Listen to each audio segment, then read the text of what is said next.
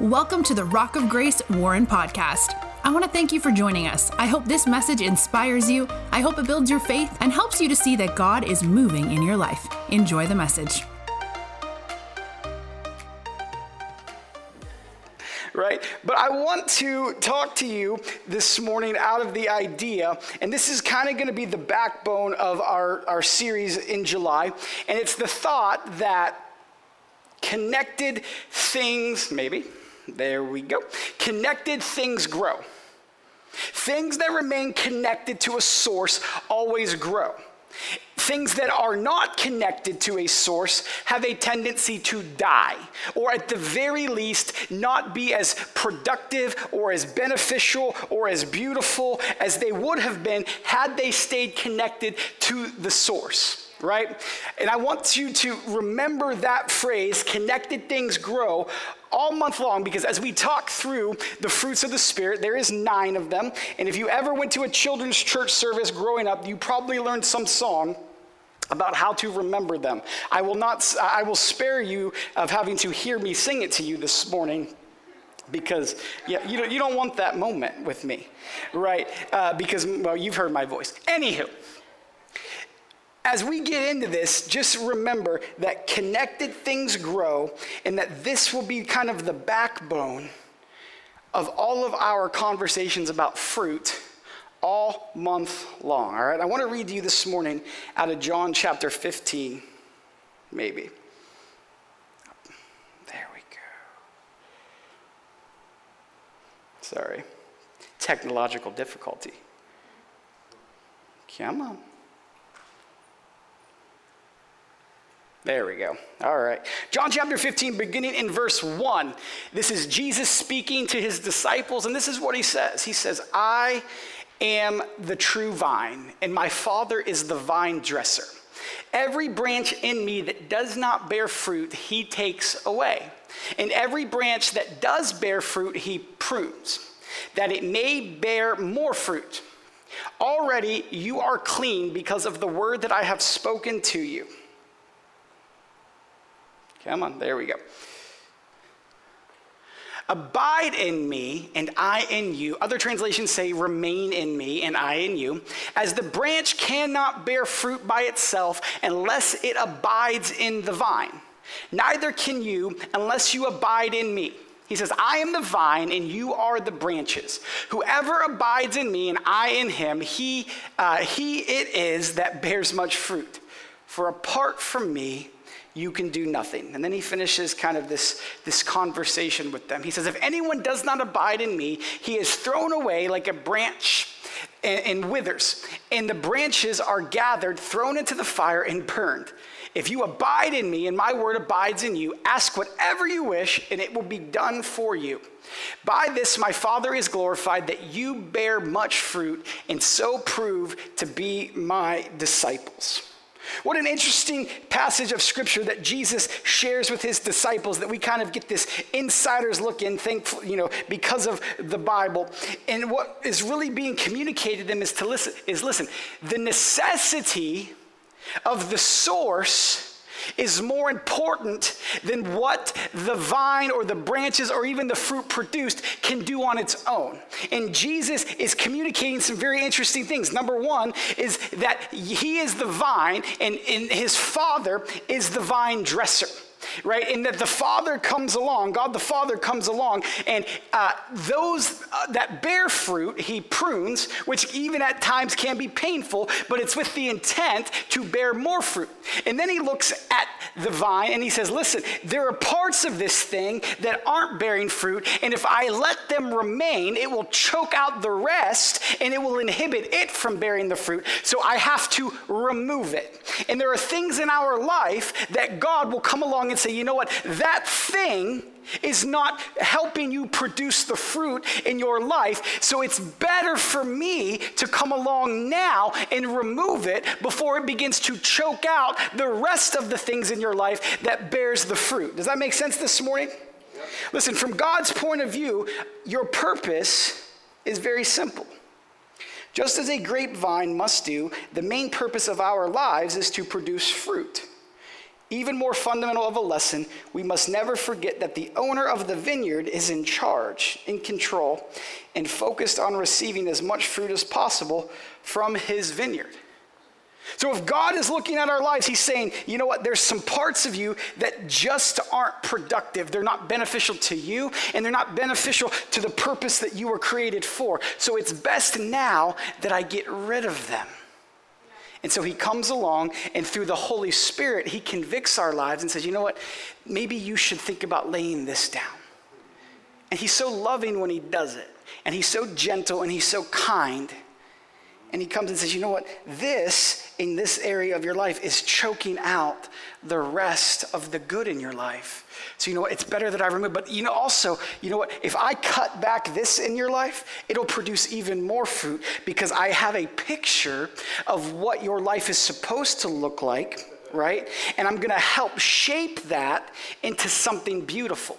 You guys ever been by houses that they take their shrubs and they like turn their shrub into like an animal or a dinosaur? Like, right? I wish I could do that just so I could, one, just really to mess with my neighbors, but just how cool, like I've you know, in some of the places I've traveled, you know, in some of the like uppity, really like the wealthy, they have their stuff like cut into like, you know, there was one time I saw like an airplane out of some shrubs, and I'm like, how does somebody do that? And it's because the person tasked with creating that has a picture in mind about what they want it to look like, and then they begin to create from that picture. The same is true about God. He has a picture of what our lives are supposed to look like. And everybody's different, because if we were all the same, that would be boring, right? Yeah.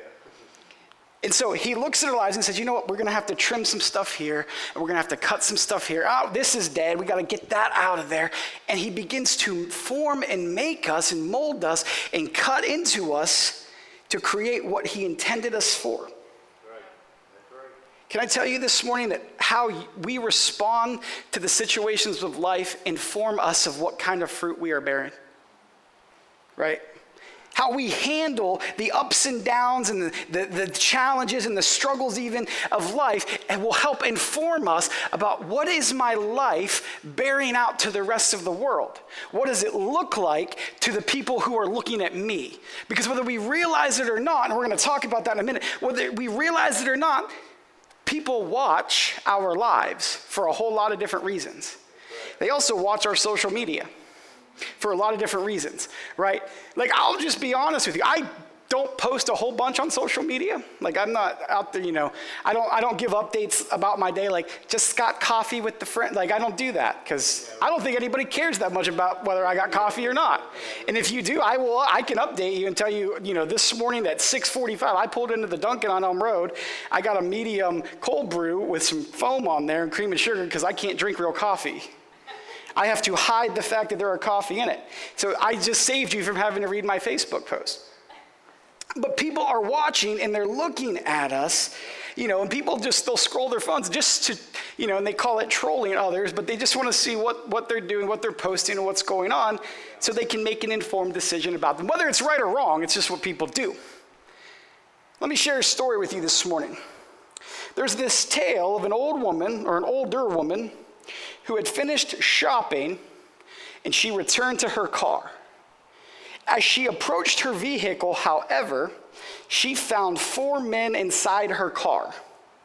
The increasing crime rate in America had disgusted her, and she had long prepared for this very moment.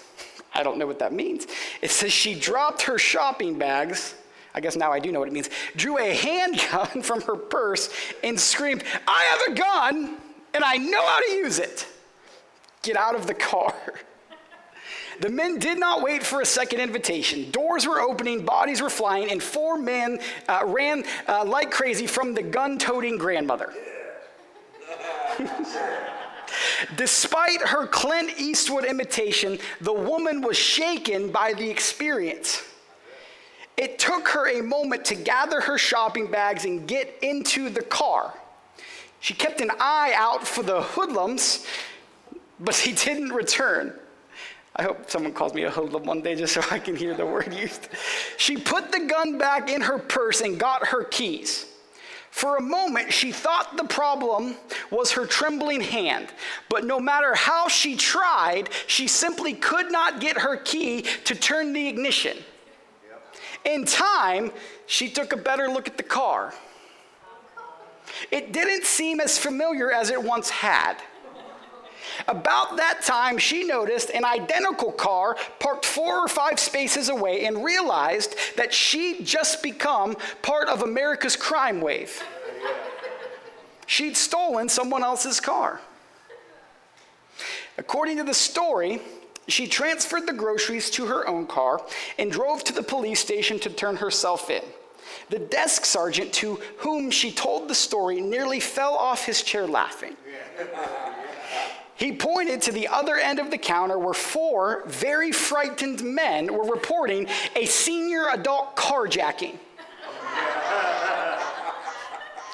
After she made a full apology, thankfully, no charges were filed.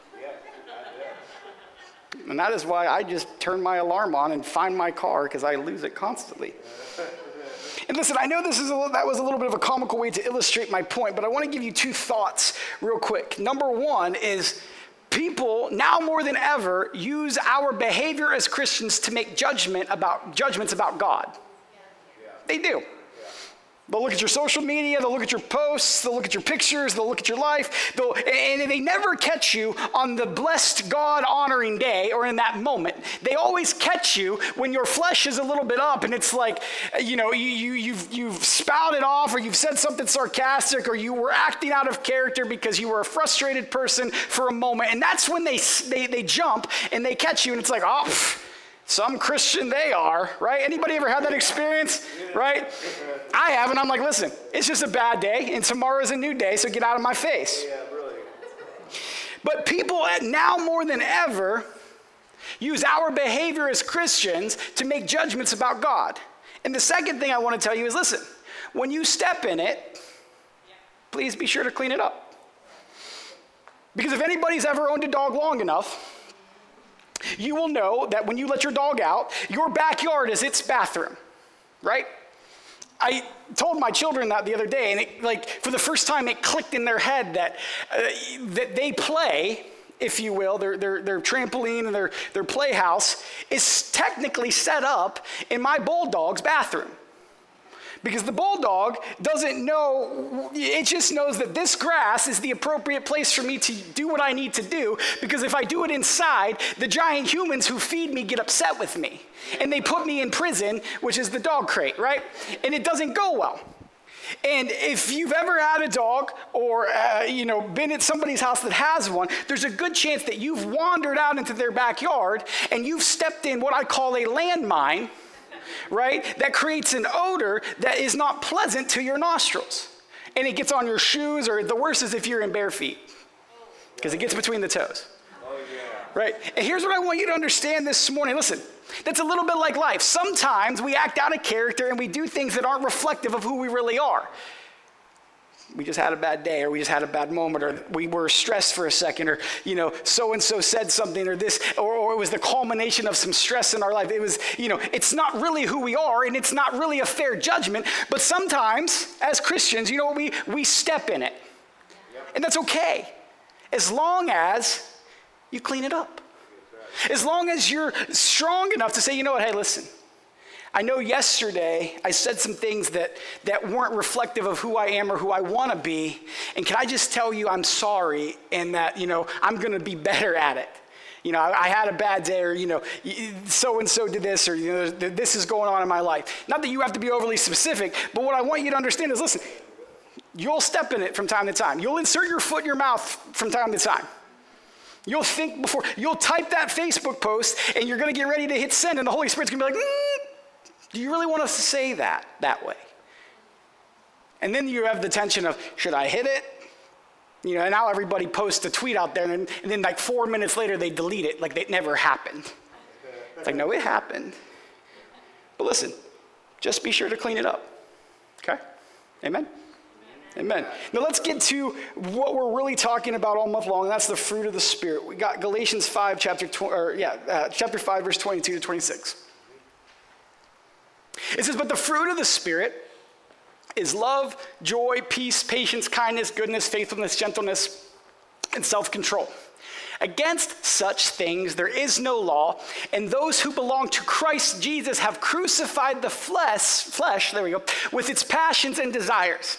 If we live by the Spirit, let us also keep in step with the Spirit. And verse 26 finishes out and says this: let us not become conceited, provoking one another, envying one another. And here's what the purpose of Galatians 5 is for our lives. It's showing a distinction between the acts of the flesh, which if you read a few verses back in the chapter, are listed there. And then what Paul, who is writing to the Galatians, is doing is he's trying to show the difference between the new life in Christ and the things that we should be producing with our life, by listing these 9, what the Bible calls fruits of the Spirit. And then he says in 25, since we live by the Spirit, let's keep in step with the Spirit. Why? Because there was a whole bunch of people living in their context who were having a hard time separating their old life and how they lived and how they worshiped and how they acted and how they treated people and the things that it produced with the new life that they were to take up in Christ. And so Paul, in his wisdom to the church, is saying, listen, let me give you some ingredients, some fruits that will help you know if you're bearing the right kind of things that reflect Christ to the world. Because if you don't have something to go by, then you're just out there wondering, am I doing it the right way? There are times in my life where I've wondered, am I even serving Jesus right? Does how I'm living, does how I'm behaving, does how I'm acting, how I'm treating my wife or my children or my family or any of the above, is it a good reflection of Jesus? Because if somebody were to watch my life, would they see Jesus in it? And that's when I'm like, Holy Spirit, I need you to help me be a better representative of Christ so that people who don't know Jesus can find in me and how I live my life the change that Jesus brings. Amen? So I want you to think in 2 columns, because we have the fruits of the Spirit and we have the gifts of the Spirit, and they are the things given to us through the Holy Spirit with intentional purposes, but they're different in what they produce. So I want just check this out. The gifts of the Spirit draw the unbeliever. We call that the awe of God, right? Obviously there was no technology in the Bible days. Nobody was texting Peter didn't pull out a cell phone and be like, hey guys, you got to get over here. Jesus just pulled somebody's withered hand and made it straight. That didn't happen. So what would happen is word would spread that Jesus and his followers were doing these miraculous things. Dead people were rising, sick people were getting healed, bound people in demonic oppressions and possessions were getting set free. All of this miraculous stuff was happening, and it drew crowds of people because they were in awe of what he was doing. So the gifts of the Spirit draw the unbeliever, and we call that the awe of God. Wow, so-and-so was dead, and now he's alive. Lazarus had been in that tomb for 4 days, stinking it up. And Jesus, in a few sentences, brings him back to life. Amen. And people heard about that stuff, and they came running and became kind of the outer crowd of who his followers were. The other part of the fruits of the Spirit, or the things that the Holy Spirit gives us, is the fruit of the Spirit. And that's designed to mature the believer. And we call that the depth of God. It's the character building things that shift our life from who we were previous to who God wants us to be or has called us to be when we take up the new life in him. Listen, if you want to know how we are growing as followers of Jesus, then don't focus on how gifted you are or how well you use the gifts that God has given you. The evidence of your growth is found in the fruits that your life is bearing, which brings you into maturity. Listen, another way to say it is this.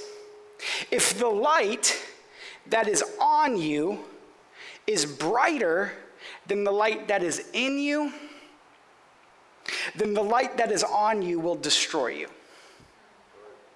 Right? The gifts draw people, right? The character or the fruit of the maturity of our lives in Christ keep people. And we have to allow the Holy Spirit to grow us so that we bear fruit, right? So we in a moment ago, we read the fruits of the Spirit, love, joy, peace, all of those things, right? But I want you to pay particularly close attention to how God orders things, because the order of things is important in Scripture. There's an intentionality in a structure behind where God places things in lists and genealogies and all of those things. And the fact that love comes first is an indication that we need to pay a little bit more attention to love and why it's important, right? So, simple definition, love seeks the highest good in others. Simple definition, love seeks the highest good of others. It's heartfelt concern and steadfast practical care that is part of the evidence of the Holy Spirit's presence in the life of believers. As important as the order of things is in Scripture, it's also important to understand the word used in the original language that we would get the word love from today. And the word used in Galatians 5 to represent the word love is agape, love. And what that means in a simple way is showing goodwill towards others. It's an affectionate version of love. It's the kind of love that you would show to a spouse or a family member or a close friend. This is the same love that Jesus showed us on the cross. You know, I heard it said once that love is the greatest thing, or the greatest feeling, rather, we can ever experience. To know we are loved makes life worth living. Knowing that the love being listed in Galatians 5 is a deep, intimate kind of love that Jesus has for you and me. It's not just the surface use of the word love. Our culture has kind of, in a lot of ways, cheapened the use of love. You know, every teenage relationship now, within like seconds of going out, like, I love you so much. I just love you. You're my everything. No, you're not. In 8 minutes, that relationship's over. Just so you know. Every teenager that ever came to my office when I was in youth ministry that's like, I'm going to marry that person. I'm like, bro, you're in 10th grade. Good luck. I mean, I'm not saying it doesn't happen, because it does, but in the same sense, 99% of the time it will not.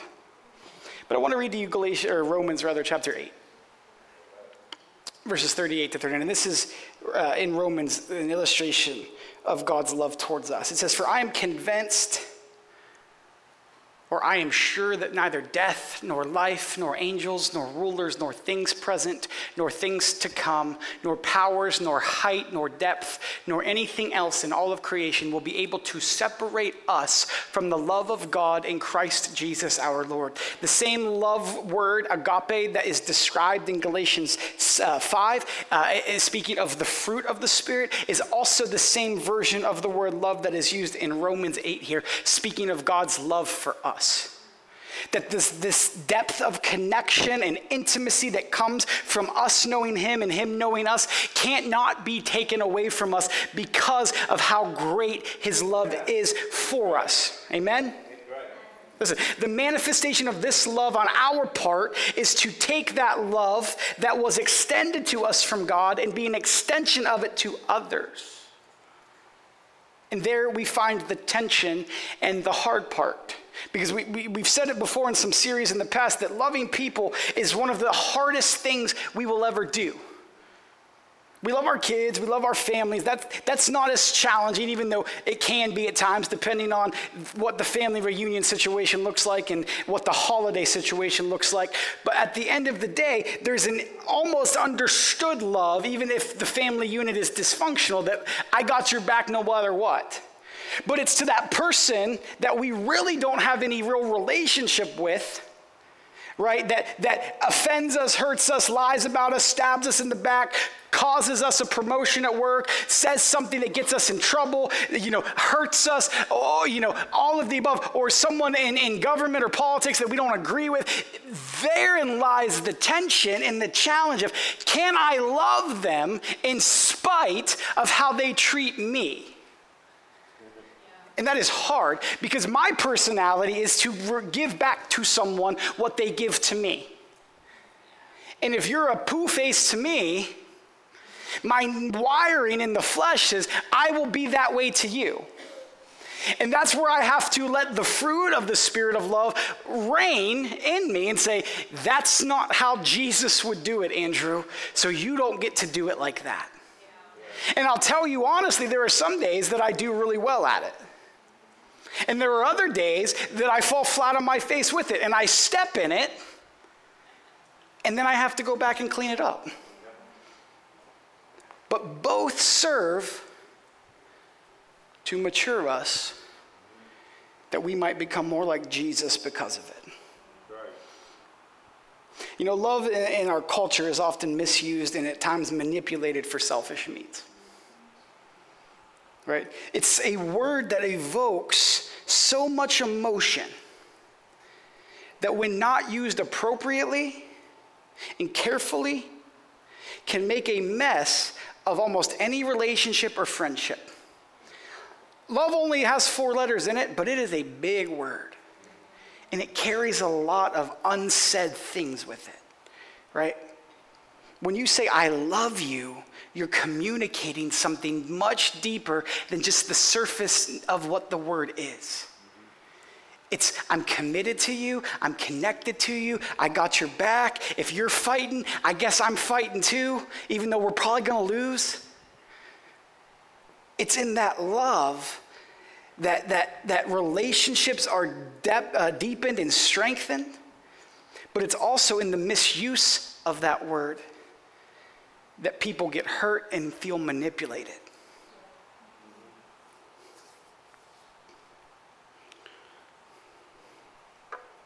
Let me go back. We must guard the significance and meaning of our words. It's not a word we should use lightly.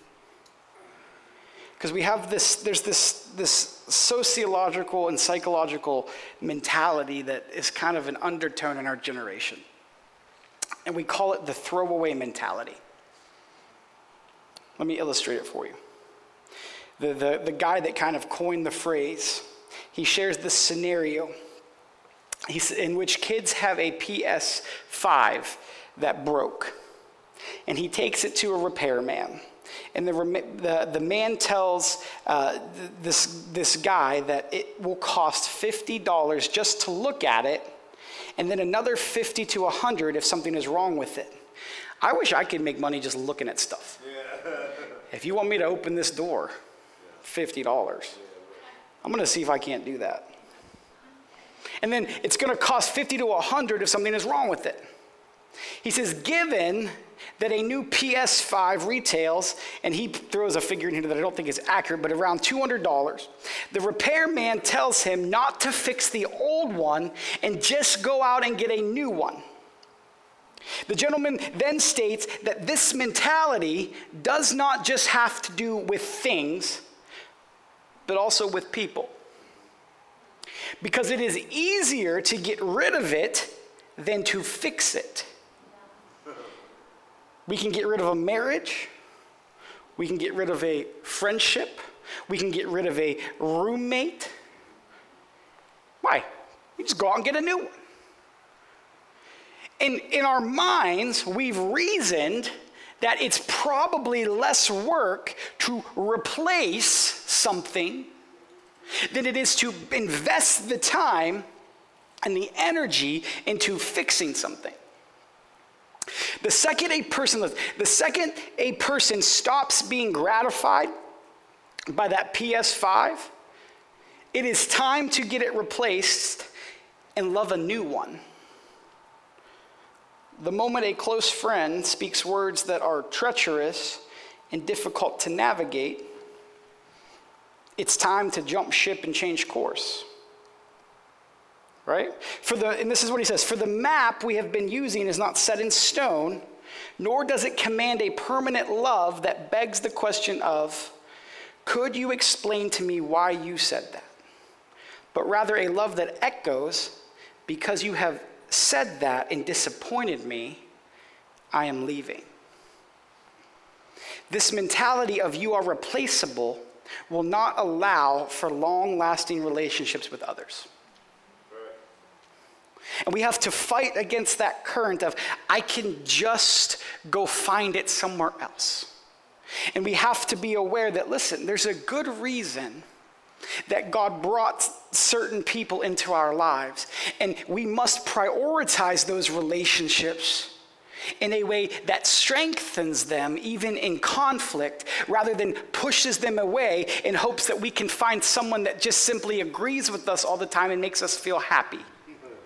Right? This is what he finishes out with. He says, there are periods of time in every relationship, every family, where people can't give, they can only take, right? So if I always have a consumer mentality of I'm in this to get, there's going to be seasons of life where you're not getting much, but rather you're giving a ton, and you're going to start to look to get out. Such a perception does not align with the enduring love we are called to maintain when the circumstances get rough and demand sacrifice. Like, just those couple paragraphs alone, like, is enough of a punch in the gut to me to say, you know what, I should probably examine the relationships of my life and make sure that, one, I'm not so self-focused that it's all about what I can get out of it. Right? Because the tendency will then be, when I stop getting what I want from it, to just push it aside and move on to the next person or thing or organization that gives me what I want. And so the question we have to ask ourselves is, how do we make the shift from a consumer-driven, throwaway version of love where we move on when things get hard? We choose to be vulnerable with our love. That's the answer. We choose to be vulnerable with our love. Maybe you're asking yourself, what is vulnerability? Vulnerability is willingness to show emotion or to allow one's weakness to be seen or known. Even in a more simpler way, it's at times willingness to be emotionally hurt. Let me see if I can illustrate it. Vulnerability looks like waking up every day and loving someone who may or may not love us back, whose safety we can't ensure, who may stay in our lives or may leave without a moment's notice, who may be loyal to the day they die or betray us tomorrow. That's what vulnerability looks like. Brené Brown, who's a professor at the University of Houston, in her book, Daring Greatly, says vulnerability at its core is uncertainty, risk, and emotional exposure. I will tell you this morning that the things being described are extremely difficult, and they are counterintuitive to our human nature. But they are altogether right with respect to the new life that Christ wants us to walk in. Murray Decker wrote that vulnerability is scary, but he would go on to write that if love is not vulnerable, what is it? It's tremendously vulnerable. There's no potential for love without vulnerability. Listen, we must learn how to stay in the gap of brokenness with another person and not pull away or try to get out. We are to jump into the trenches with people over and over again if that's what it requires. Now listen, I'm not telling you that in every situation you're just supposed to endure. There is at times health in breaking away and removing someone from your life. I wholeheartedly believe that. But in a culture that is so quick to throw things aside and cast things away, we have to make sure that we're preserving the important things in the relationships that God has intended for our lives. Why? Because remember at the beginning we said connected things grow. We must be willing to say, I'm in your corner and I'm not leaving, even if I get nothing out of this. In doing so, we become people who can hold another person's hurt with a protective and unyielding hand. And we refuse to let only the satisfactory moments be all we get. And maybe as I get ready to close this morning, Julie, if you want to come. Maybe you're sitting there and you're asking yourself, why would you talk about this? Because this is extra and it's hard. And maybe you're asking yourself the question, is it even really worth it? Maybe you've said at times, you don't know what they put me through. You don't know how hard it is. Maybe you're even sitting there this morning thinking, doesn't God want me to be happy? I'll tell you, not necessarily. But I can tell you that God does want you to be joyful. And we'll talk more about that in week 2. But if I may, I want to remind us that Jesus always serves, especially in dealing with hard things, as our best example. So maybe you're asking, why should I operate in a vulnerable, enduring love? The simple, I find, which is often the best answer, is because Jesus did it for you and for me. Let me give you 3 verses real quickly. Romans 5:8 says that God demonstrates his own love to us in this, that while we were sinners, Christ died for us. 2 Corinthians chapter 5, verse 21 says, for our sake, he made him to be sin who knew no sin, so that in him we might become the righteousness of God. And finally, with the most familiar verse in Scripture, John 3:16 says, for God so loved the world that he gave his one and only Son, and that whoever believes in him shall not perish but have eternal life. So let's just use those 3 verses for a moment so that we can see how God feels about us and the love that he has. And see, remember in Romans 5:8, we discovered that God demonstrated, or that he showed us a picture of love. In 2 Corinthians, God gives us the why of his love. It says for our sake, it wasn't for him, but it was for us, that he became sin, Jesus, who was not sinful. Why? So that we could become the righteousness of God through him. So now, not only do we have a picture because it was showed to us through Jesus, Corinthians gives us the why, so that Jesus could take upon himself sin. And then John 3:16 tells us, listen, the love that I'm referring to is selfless because it's gifted. He gave it was free, and it cannot be taken back. So like I said, Jesus is always our best example. And listen, to remain connected to the source, which is God, we will have to exhibit that kind of love to a world that so desperately needs it. We will have to show a love that is demonstrated. We'll have to show why we love so that it's explained. And we have to be willing to give love freely. No strings attached. I'm not telling you gotta agree with everybody. I'm not telling you if you love me, I'm not telling you to believe the lie that says if you love me, you'll agree and you'll affirm all of the things I do. That's a lie from the enemy. But what I am telling you this morning is that Jesus calls us to love people well. And as we get into this series over the next 4 weeks, remember the order of things is important. the key thing you will discover in accomplishing the other 8 fruits of the Spirit is that for them to be successful in your life, they must always have the undercurrent of love attached to it. So I want you to stand to your feet this morning.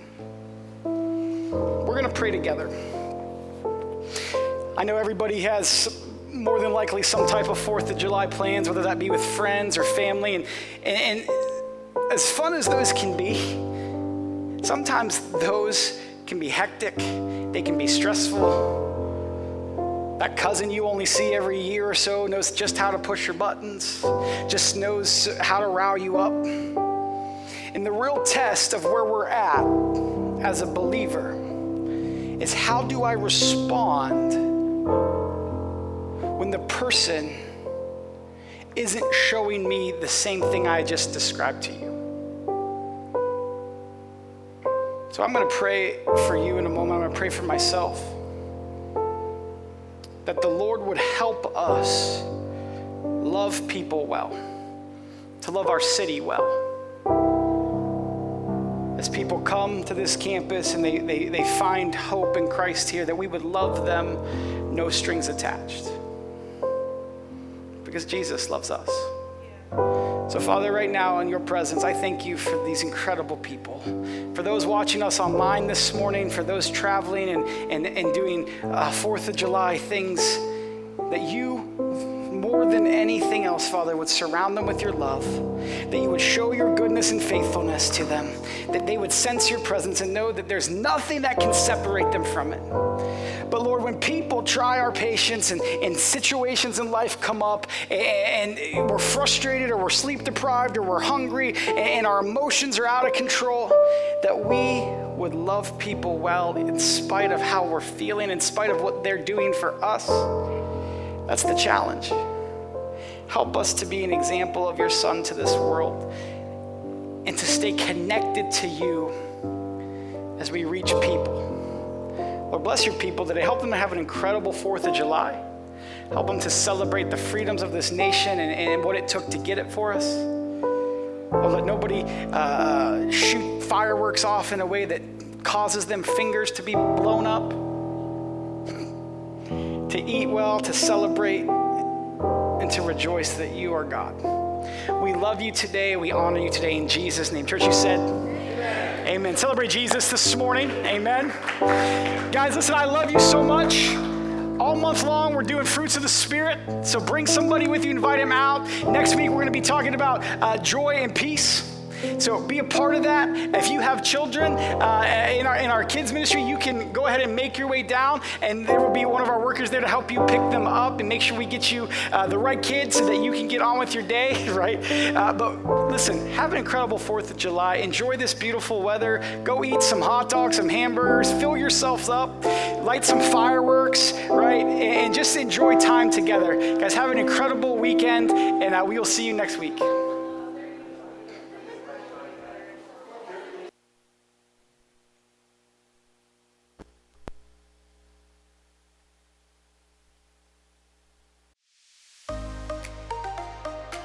If you enjoyed today's message, there are a couple things I would love for you to do. Make sure to subscribe, rate, and review this podcast. You can also help us reach others by investing today by going to give.rockofgrace.org. And thanks again for joining us on the Rock of Grace Warren podcast.